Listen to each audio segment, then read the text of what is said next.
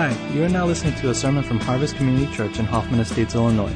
Today you will hear a sermon from Pastor Dave Lee, so without further ado, here he is. And I'm excited to be back preaching. Our interns did a great job. We've enjoyed debriefing them and giving them our feedback. And I think they're shaping up to be really, really gifted preachers. And so I'll ask you to continue praying for them. I'm excited, though, because I'm a preacher at heart. I've been waiting to get back on the pulpit and share with you the Word of God. And, in just a couple days, we're going to be going to the ballot boxes. And so I felt like it's important for me to capitalize on this since this general election comes once every 4 years.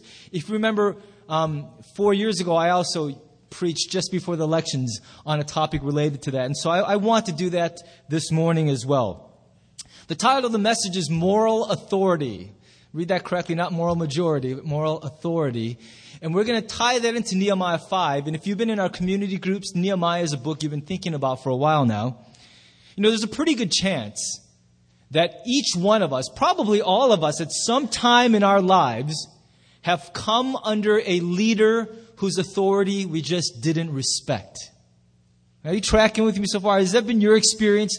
That you've had somebody who's had some measure of authority over you, but you looked at him, you just like, you know what? I don't respect you at all. Maybe it was a parent. Somebody really wounded you because they misused their authority in your life. Maybe it's a boss who loved to talk about teamwork but took all the credit for your accomplishments.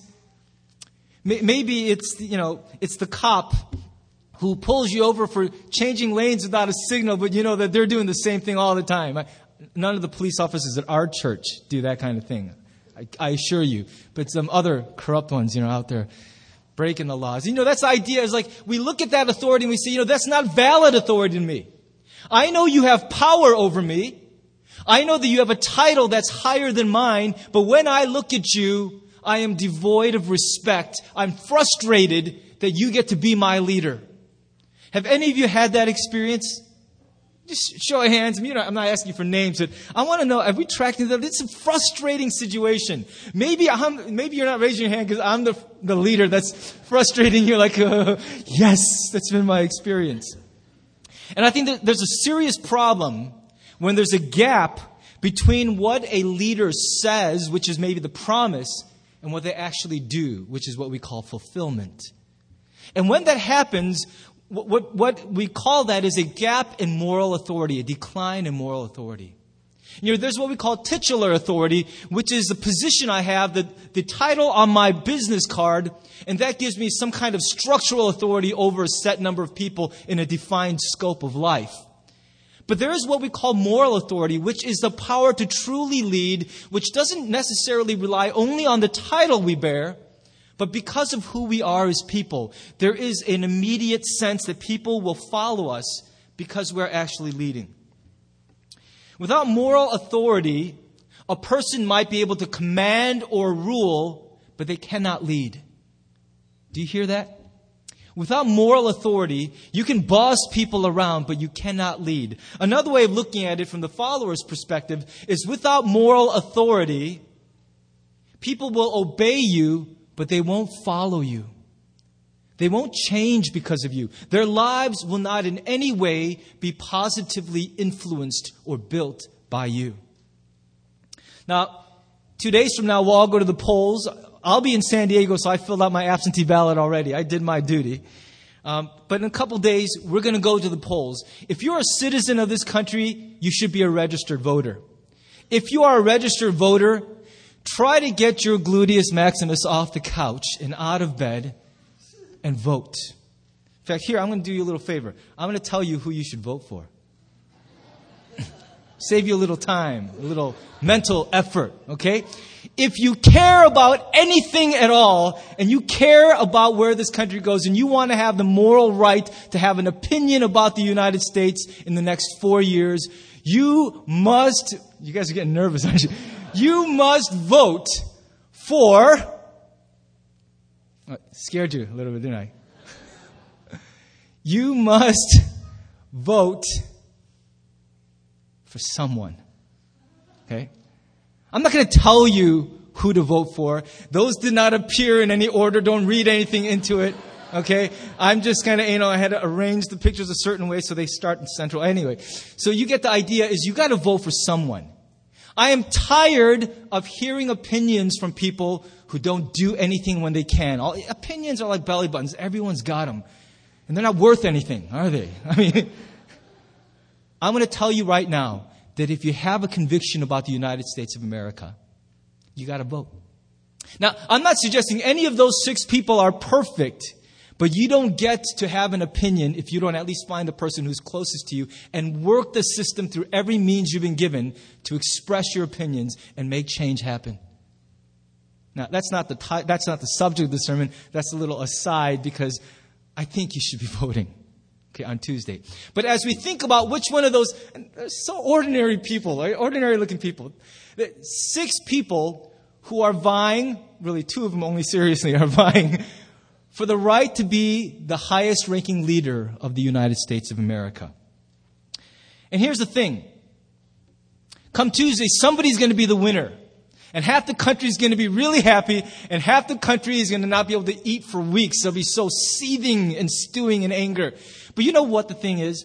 It really doesn't matter who wins the election if that person does not have the moral authority to actually lead. And it's no great victory to win at the ballots if you can't actually lead the country. And that is why what I'm asking of you is to follow your convictions. And as you're picking, don't go, I like the face. I like the things they're just saying. But think about who has gotten, in your eyes, the moral authority to actually stand and be followed by their peers. Who can actually bridge the bipartisan gap. Those are things you think about because moral authority is the foundation of real leadership. And without it, all you win is a new job, a new title, and 4 years of frustration. Isn't that true? Now, I'm not a politician, I'm a pastor, so let me move on from this nonsense to talk about this other reason for preaching this.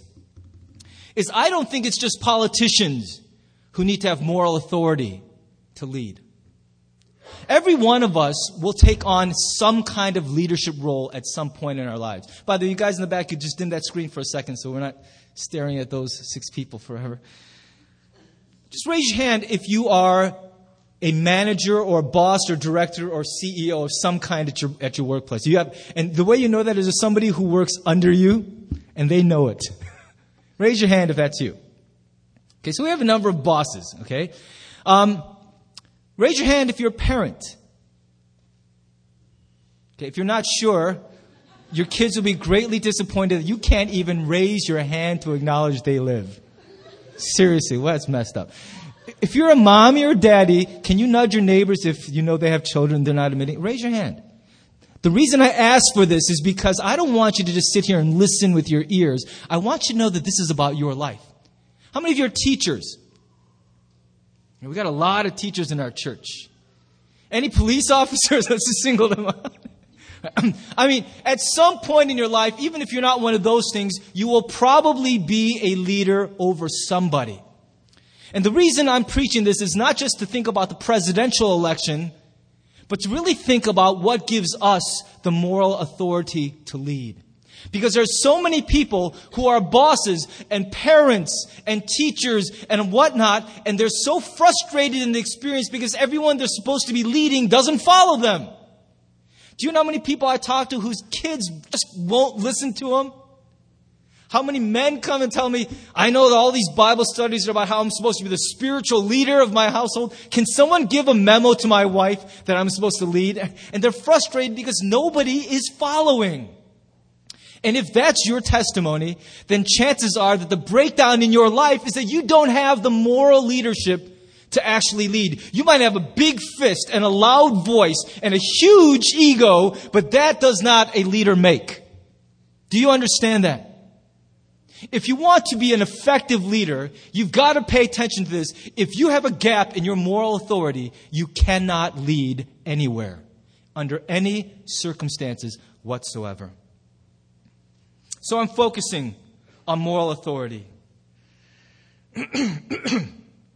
Do you agree with me that it's for every one of us to hear? We're going to look at Nehemiah chapter 5. It's a huge passage. I'm not going to read the whole thing, but I will be touching on verses here or there. So the guys in the back, if you want to pull up Nehemiah 5 at some point, be ready. we'll refer to a couple verses here or there. I want to talk about Nehemiah's story. One episode in Nehemiah's story. And if you know Nehemiah, he's the one who served as governor in Jerusalem at the rebuilding of the temple. And you guys can actually dim that for now. We don't need to see it just yet. But his job was to lead the Israelites returning from exile to rebuild the city that lay in ruins, because for them, there was a sense of real place of sacredness to the holy city. And it felt really shameful to them that God's holy city lay in ruins. So that was his job. And in this episode of Nehemiah's life, recorded for us in chapter 5, there's an amazing story all about moral authority and how it gives a person the ability, the real power to lead. In Nehemiah's story, I can point out for you 3 ingredients of moral authority which are important for anyone you set as leader over you and for you personally in every one of your leadership roles. And the first of those, if we can go to the slides, is courage. Courage. This is a very important ingredient in moral authority. I think there are leaders who care so much about staying in power and guarding their authority that they don't actually use the power they have for anything good. I think this happens to so many politicians. When they're campaigning, they promise everything in the kitchen sink, don't they? I mean, they're like, whatever anyone raises their hand and say, I'm a plumber and I want this. And they go, you'll have it and I'll throw in an extra. They're so good at promising everything in the campaigns. In fact, when we vote, we're voting entirely on the basis of the believability of their campaign promises, aren't we? Fulfillment is their job. Promises are what we base our decisions on. For so many politicians, I'm not that cynical. I actually believe that most politicians are genuinely convicted about their platform. They actually believe they have the best answer for America. But what happens to most politicians? They're all starry-eyed and ready for change. We're going to have change. This is, I guess, the new way to be serious. If you put your thumb like that, practice it. It's a really good way to look convincing. We want change. And if you say it convincingly enough, people will give you a chance. But you know what happens so often is they get there and they realize they're just one person and change is neither cheap nor easy. Nobody wants to pay the cost for change. It all played sexy on the campaign trail, but now that we're ready to clean up, everyone's like, It's like when we say, we should have leadership meetings. Great. We need to move 20 chairs. Yeah. That's a fresh sermon illustration if I ever saw it, right? I mean, you see what I'm getting at is change is easy to talk about. It's monstrously difficult to do. It's especially hard when you're in the driver's seat called to lead change. And so what happens is they realize they're going to have to become game players, influence brokers. There is a system well entrenched there, and they become part of it. And eventually, the idealism of the campaign trail fades, and they become real again. Rooted in the real world, they become cynical. And what happens is they become part of the game, the system in Washington. We sincerely hope that won't be the case forever. We sincerely hope with every election that someone with real courage will step up and actually lead this country. Aren't you tired of politicians who keep voting themselves pay raises but don't actually govern this country? They play games. It's like a really civilized street gang sometimes when you watch Washington in action. And we all hope in our heart of hearts that someone who looks good on TV, the rhetoric is believable, and they will stand there and lead us. That's true at the presidential level, but I know that for some of us, our children desperately need and want to be led by their mother and father. School children want a teacher who won't just herd them like cattle through the system, but will maybe step in and change their lives. Everybody wants to be led by somebody who has courage. Problem is, leaders are human beings too. And it's awfully scary to risk everything you already have in your hand to change things that aren't popular. Now, before we jump down the politicians' throats, let me just challenge all of us, because I found in my pastoral experience that courage is exceedingly difficult to exercise. I like to think of myself like most guys do, like, whatever, Why do we do that? Punching our own chest makes us tough. I actually feel manlier when I do it. And we like to think, each one of us, I'm a leader. I've got guts. I've got courage. You don't mess with me. If I see it, I'll call you out on it. And yet I've got to confess to you, there have been situations, every one of us has that kind of conversation we hate having. When I have a staff member who's maybe losing a little focus or something, and I got to have a talk with that person, I don't enjoy it. I don't look forward to tweaking that at all.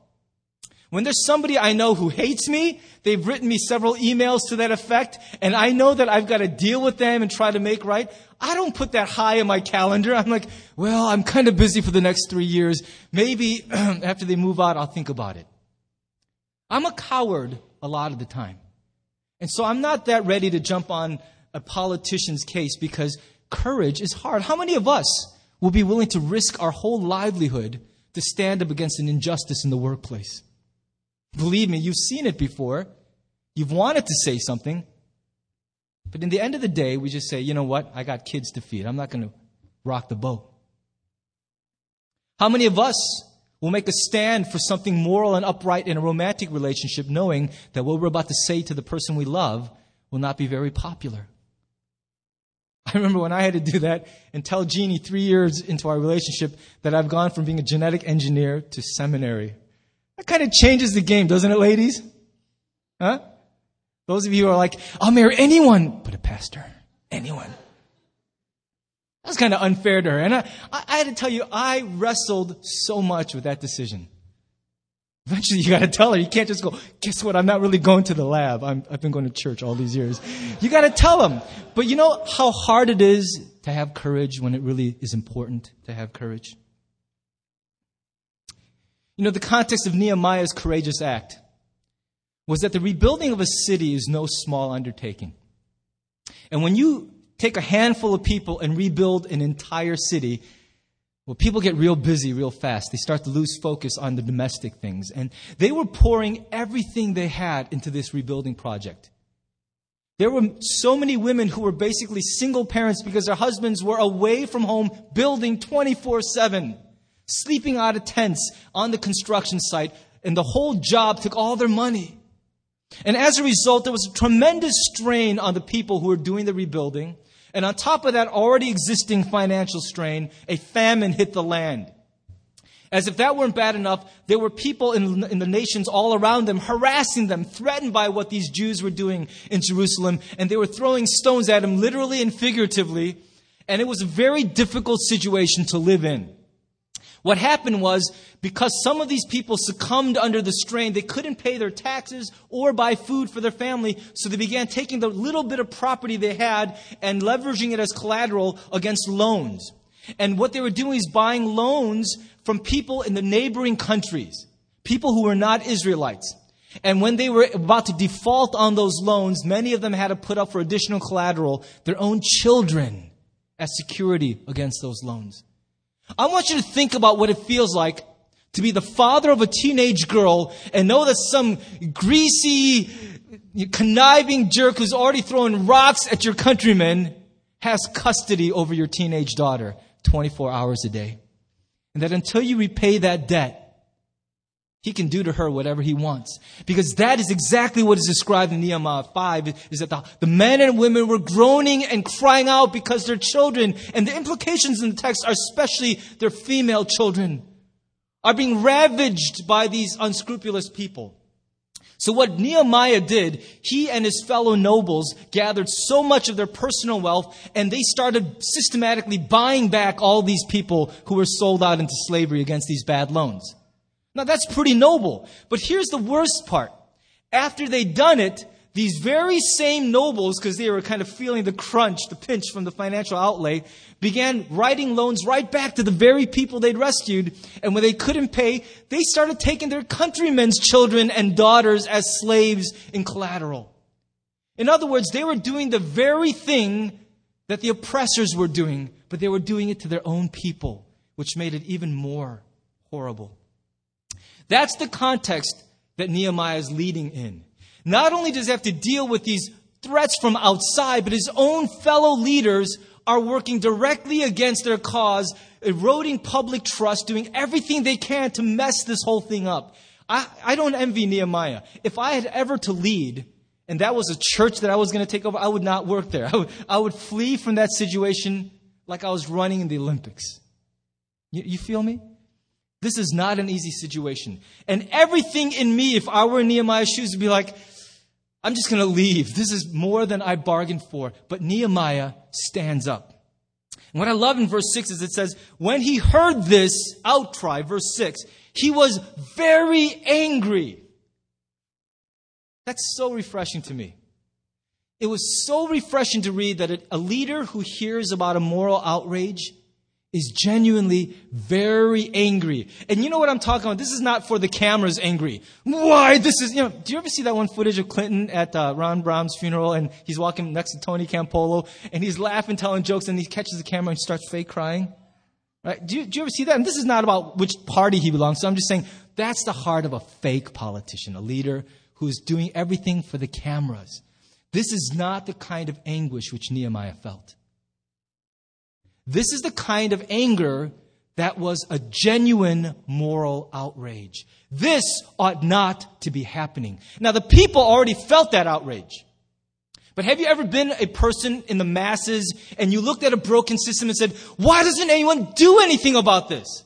Doesn't anybody in power care? Did any of you see the movie Stop Loss? If you haven't seen it, you ought to watch it. It's a pretty interesting movie. And I watched what's happening, and as much as I believe that the military is a noble institution, I really didn't like what I was watching that movie. It seemed like a trickery to me, to people, and seemed very unfair of a practice. And when I see something like that, I just want to cry out, doesn't anybody with authority care about this? Isn't anyone ticked off like I am? And most times, there is a deafening silence as all of our leaders go, well, actually, no. We got bigger fish to fry. And here's Nehemiah saying, no, that's not going to stand. But I love what happens next. Go to the next verse there. And it says, then I pondered them in my mind. The Hebrew word there, it indicates really deep reflection. Not just, how am I going to play this out? Not a strategic kind of pondering, but of what is it that God wants done to correct this situation? What is the right thing to do here, no matter what it costs? Nehemiah didn't just move from outrage to outcry, but he pondered it prayerfully and thoughtfully before the Lord. And having received a word from God about what must be done, here's what he did. He did what would be nearly impossible for any leader to do. He stood up against his fellow nobles and he made this demand of them. And the demand is insane. He says, look, we got to stop charging interest on these loans and we got to return all the collateral. In other words, here's what he's saying. Give back to all these fellow countrymen everything you've taken from them as security on their loans and just let them use your money for a while for free. And that's not a loan. That's just a gift. He's saying, look, I don't want you to get anything in exchange for it. These are your countrymen. Let them borrow your money the way your brother borrows your baseball bat. Just let him use it for a while, and when he's done, he'll give it back. Now, do you realize how crazy a thing that is to say? I mean, honestly, okay, if you think that's not crazy, you're getting bored. What if I came up to you in fellowship time afterwards and said, look, because I know all about the needs in our community, all right? I mean, what if I said to you, look, there's this person who really needs a car. I know you've got $3,000 in the bank that's just sitting there collecting interest. All right, whatever. You're not using it tomorrow, are you? No, it's just kind of there. It's my balance. Can you give it to that guy for like 5 years? Let him just use your cash just for like 5 years. And then when he's done, he'll give it back to you. Are you still bored? I'm going to do it. I'm going to come up to you and ask you that. And how are you going to respond when you hear those words? That's ridiculous leadership. That's just foolish. Who says things like that to fellow nobles? And the thing is, he knew it was hard, but he did it anyway. And perhaps the most amazing part of the story is, all the people gathered together say, you know what? That makes a lot of sense to us. We'll do exactly as you said. And they listened. And here's the lesson I take from that. is that when a person exercises moral authority and when they show courage as a part of their moral authority, people respond to that. You know what I think? I think cowardly leaders breed cynicism. But I think people are waiting for a courageous leader. Now notice I didn't say crazy leader, reckless leader, pig-headed leader, but I said courageous leader.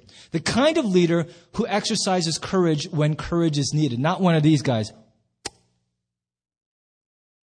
Not the kind of guy who takes a Zagby poll or a Gallup poll and says, which way is the wind blowing?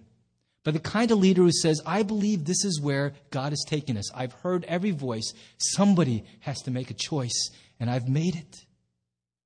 I think people are waiting for a leader like that. For some of you guys, your very children are waiting for you to finally be a mom or a dad. Not just a parental carbon unit who brings food and money home, but a shaping influence. Somebody who won't let them get away with all the garbage that they're trying to get away with. I don't have teenagers yet, but I'm right around the corner, and I've been told by all my friends with teenagers, they're scary. I mean, and the thing is, you don't want to get on a teenager's bad side because they say stuff like, I hate you, and they won't talk to you for months, and so you're so tempted to accommodate all of their garbage. It takes courage to raise a teenager, I've been told. I am not looking forward to that. I can already see the dark side laying hold of my two older ones' hearts at times. I could picture what their teenager is going to be like. And you know what? I am manning up right now. I'm trying hard. God, give me the courage. Because teenagers are scary. Will you have courage in every leadership role you take? Will you ask the Lord to supply it? Because without it, you won't have moral authority to lead anywhere. The second ingredient of moral authority is compassion. Compassion. You know, the thing is, in times of crisis, leaders almost always have an easier time than followers. Do you guys remember, I use movies a lot because I think they are the folklore of our generation. Right? We don't have sit around campfires telling stories anymore. But movies are the ways our generation tells stories. And do you remember the movie I Am Legend? And I just remember Will Smith's character when everyone's trying to, in a mass panic, flee from Manhattan Island. It's not a major spoiler, so don't worry. And the movie is pretty old, so shame on you for not seeing it yet.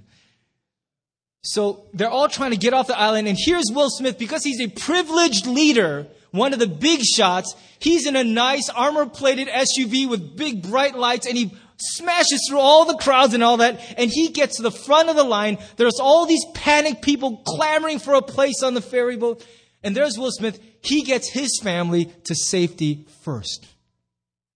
Now, if that's the privileged position of a leader, can he really feel what his people are feeling? See, the thing about leadership is, no matter what, you always get a few perks. You don't live through anything with the full experience of the masses. And it disconnects anybody from what they're really doing. That's everybody's experience in leadership. You know, I think about the times where I go to a retreat and I'm the speaker and I get a really nice room, and then I go visit the rooms where all the people are staying, and they are like disgusting. You know, triple-story bunk beds, and there's big spiders crawling across. There's no heat, and hey, Pastor Dave. And I'm like, hi, guys. I'm so glad I'm not sleeping here with the rest of you. See, as leaders, we are padded from so much of the vagaries of life so that we can lead without distraction. But that has a real possibility, potential to insulate us, to make us cold against the position and the experiences of those that we lead. The same is true for parents. I mean, how many times have I heard a parent yelling? I've done this too. We yell at our children for wanting something that when we were 5, we would want. You know, have you ever been watching a TV show and someone calls you to something else and you're like, oh, I just want to keep watching. And there's the mom going, hey, I said come to dinner. Forgetting that when you were 5, finishing the cartoon felt kind of important. That doesn't mean you don't have to obey. It just means you will not be able to lead that child if they don't believe that you actually understand what it is to be them. You know, I think about Nehemiah's leadership. He did not take any of the advantages that were legitimately his as the ruler over Jerusalem. And here's why he was so upset, because while he was doing that personally, he saw his fellow noblemen profiting off the misery of their countrymen. And you might wonder how anybody could be that wicked. You know how you get there? You get there gradually, because you start to lose touch with what it's like to be in the shoes of those your authority affects. That's how it starts. And I think it is so important for anyone in a position of authority to spend a good deal of time and energy really getting into this other person's shoes. I think that's what compassion really is for a while I've done the hard work of stepping into your shoes, at least theoretically, if not experientially, so that when I lead you from a position of actually understanding something of what it's like to be you coming under my leadership. You know, from a capitalist point of view, the nobles are doing nothing wrong. This is simply the laws of supply and demand in action. You need money. I got money.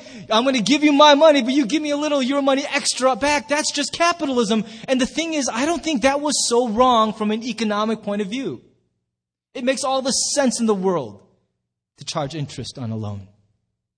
When Nehemiah was making the challenge to his noblemen, it was not an economic appeal. It was a relational appeal. He was appealing to their humanity and their compassion, not to their financial prowess. He wasn't saying this makes money sense. It makes human sense, is what he was saying. And the reality was, they may not make any money off these loans, but they're not going to lose any either. The money will be returned. It just lets somebody else get a benefit for a while. You know, how many rich people have so much money in the bank and it doesn't do anything other than give them a nice feeling when they think about it? It's not being used for anything. There are people in our church who I respect so much because they have vast wealth, but it's not idle wealth. It's active wealth. They've got it in places where somebody is benefiting. That is huge to me. I bow in admiration in front of people like that. Because it's so easy to just sit on your money, buried in a coffee can in your backyard, no use to anybody. Do you have that kind of compassion that if you have something someone else needs, you'd step out and give it to them? You know, I think a lot of leaders are ineffective. Teachers, parents, politicians, pastors. So many leaders are ineffective because the people they lead are just not convinced that their leaders care about them. You know how many people won't respect the leader just because they're like, you know what, I know how this works. You make all kinds of nice promises, you smile at me in public, but when I actually take your words seriously and need you, you won't be there for me. I'm not a person to you. I'm just a face, a vote, a something, but I don't exist to you. I know people who've asked me, Pastor, do you even think about me once during the year when I'm not at church? I'll be honest with you. 80% of the time, the answer is yes, I do. But 20% of the time, there's a dagger in my heart because I just go, seriously, bro? No, but I will. Because I realize that's wrong. How can I lead this person if in my own heart, they're not even a person to me?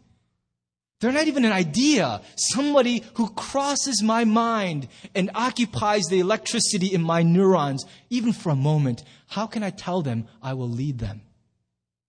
Compassion is one of the greatest indicators of moral authority. And I'd love to tell the next president and any other person who will lead in this world, without compassion, you will not be able to lead. If you don't love your wife, you can bark at her all you want. She will never change for you.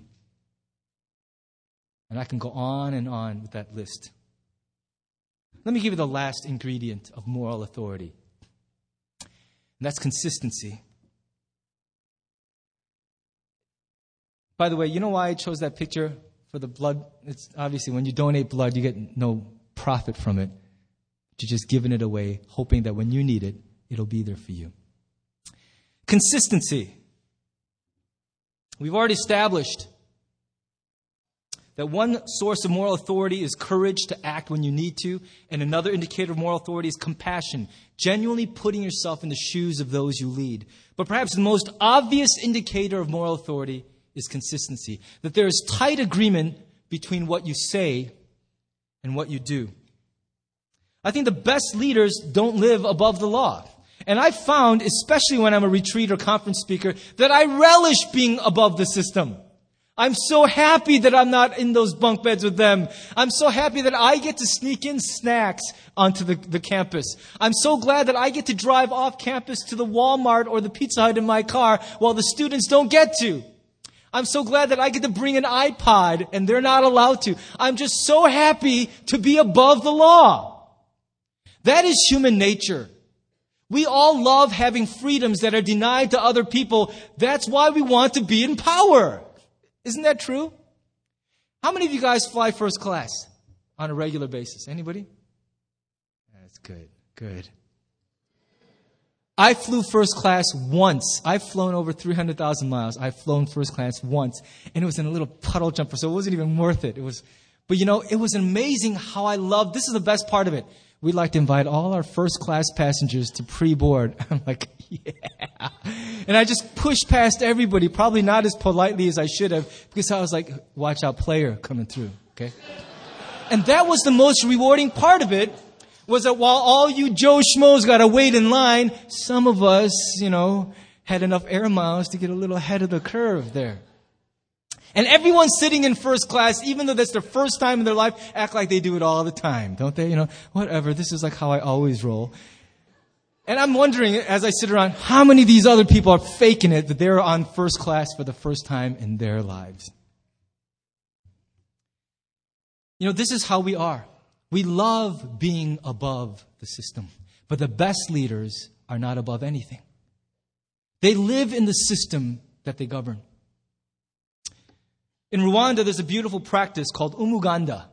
Umuganda. It's been existing since pre-colonial days. On the last Saturday of every month from 7 a.m. until noon, every able-bodied citizen 18 years or older hits the streets, and in a collective effort of mass community building, they clean up their community as best they can.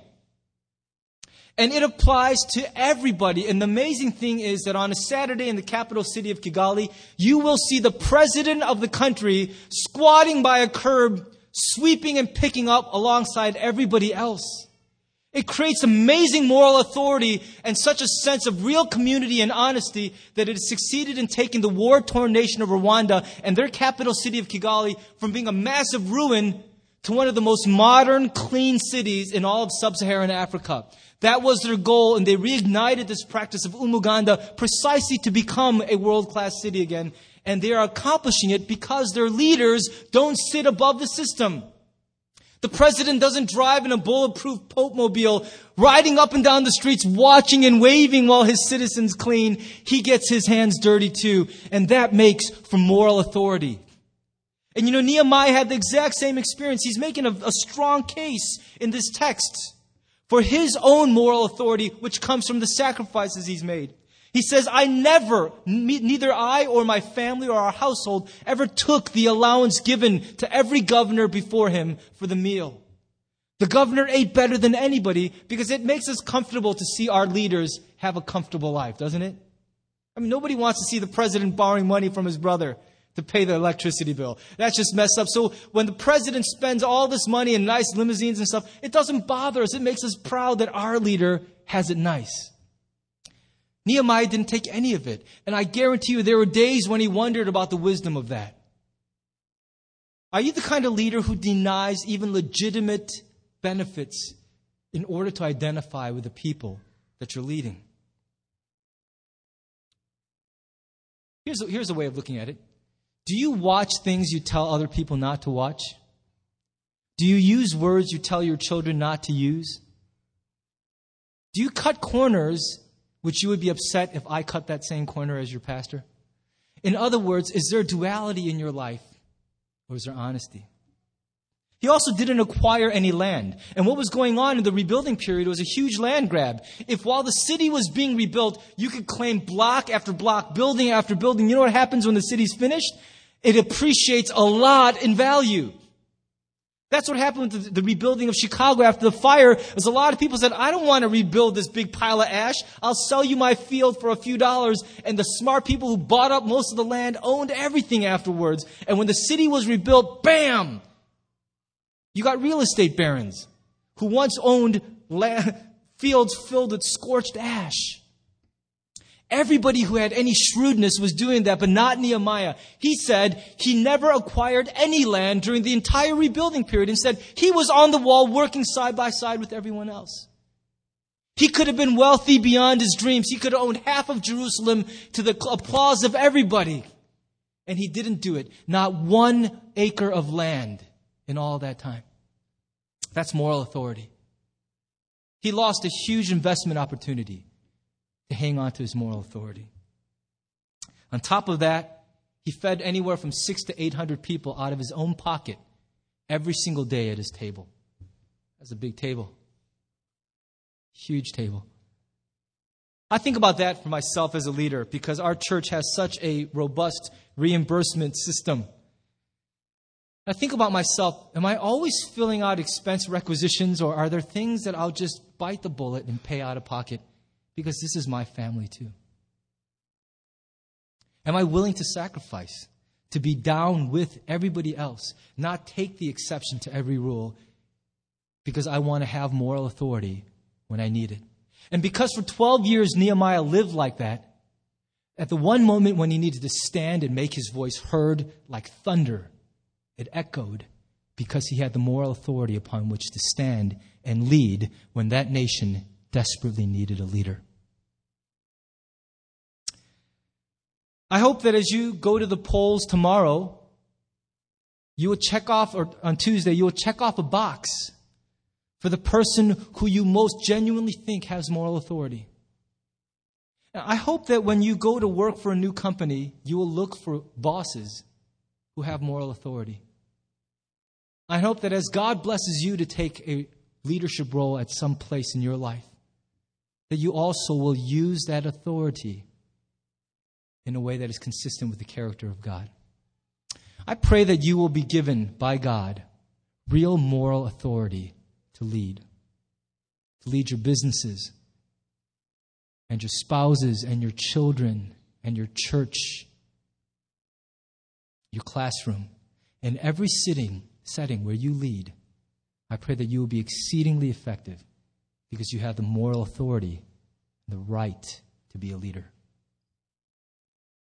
Amen. I think it's important that we take a little time to reflect. So even before the worship team comes up, I'm going to have all of us, just for a few moments, pause and pray. And it's okay that there's no music or anything. I mean, for now, let's just get quiet before the Lord. And I want the first prayer. By the way, if you have kids and seats and you do need to excuse yourself, please, you can feel free to do that quietly. But if you can stay, maybe it's been your experience in some leadership role that you're just really frustrated. No one listens to you. No one respects you. Nobody is changing in response to you. And maybe the Lord is trying to say to you today that it might be precisely because you have forfeited your moral authority. You've barked loud.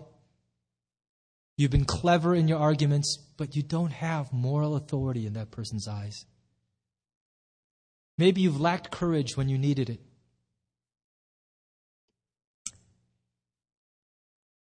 Maybe they don't really believe you care about them, or that you even once really stepped into their shoes to think about what it's like.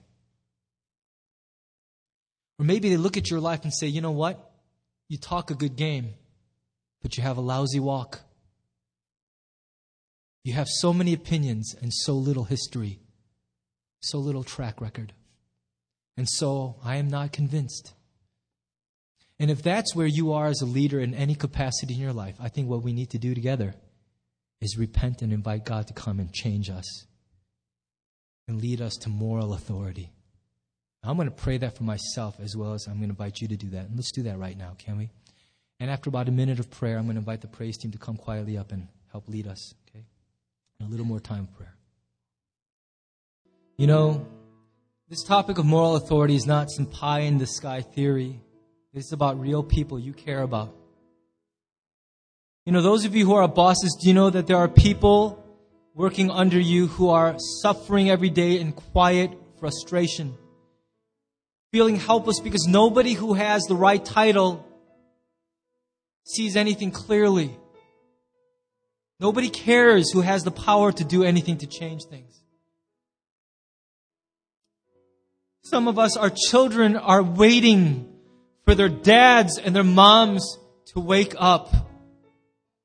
They can't grow up functioning like orphans. They need more than food and health care. They need someone to shape their hearts. Take the time.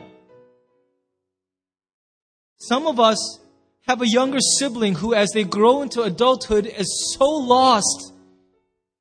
And we yell at them, we get on their case, but when they look at us, there is no moral authority. And you worry so much about where their lives are going, but you feel powerless to make a difference. This is real life that we're praying for.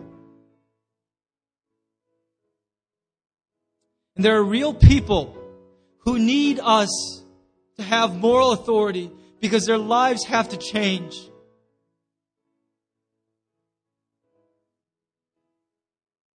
So let's go back in prayer and ask the Lord, give me real moral authority, courage, compassion, consistency.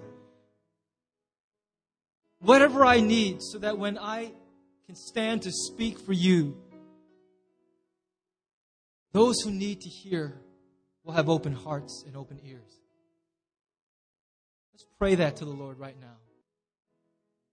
Lord, shape us in such a way that we will have moral authority. Every one of us will lead someone sometime. And so we pray that you will teach us to live with integrity and moral authority so that when it comes our time to stand and speak against injustice and for the benefit of others, our voice will be heard and not shut out. We pray for all those in our church and in our nation who are already leading or soon to govern. Break and humble their hearts. And I pray that you will give every person who leads a handle on this moral authority, which gives us the real power to lead. In Jesus' name, amen.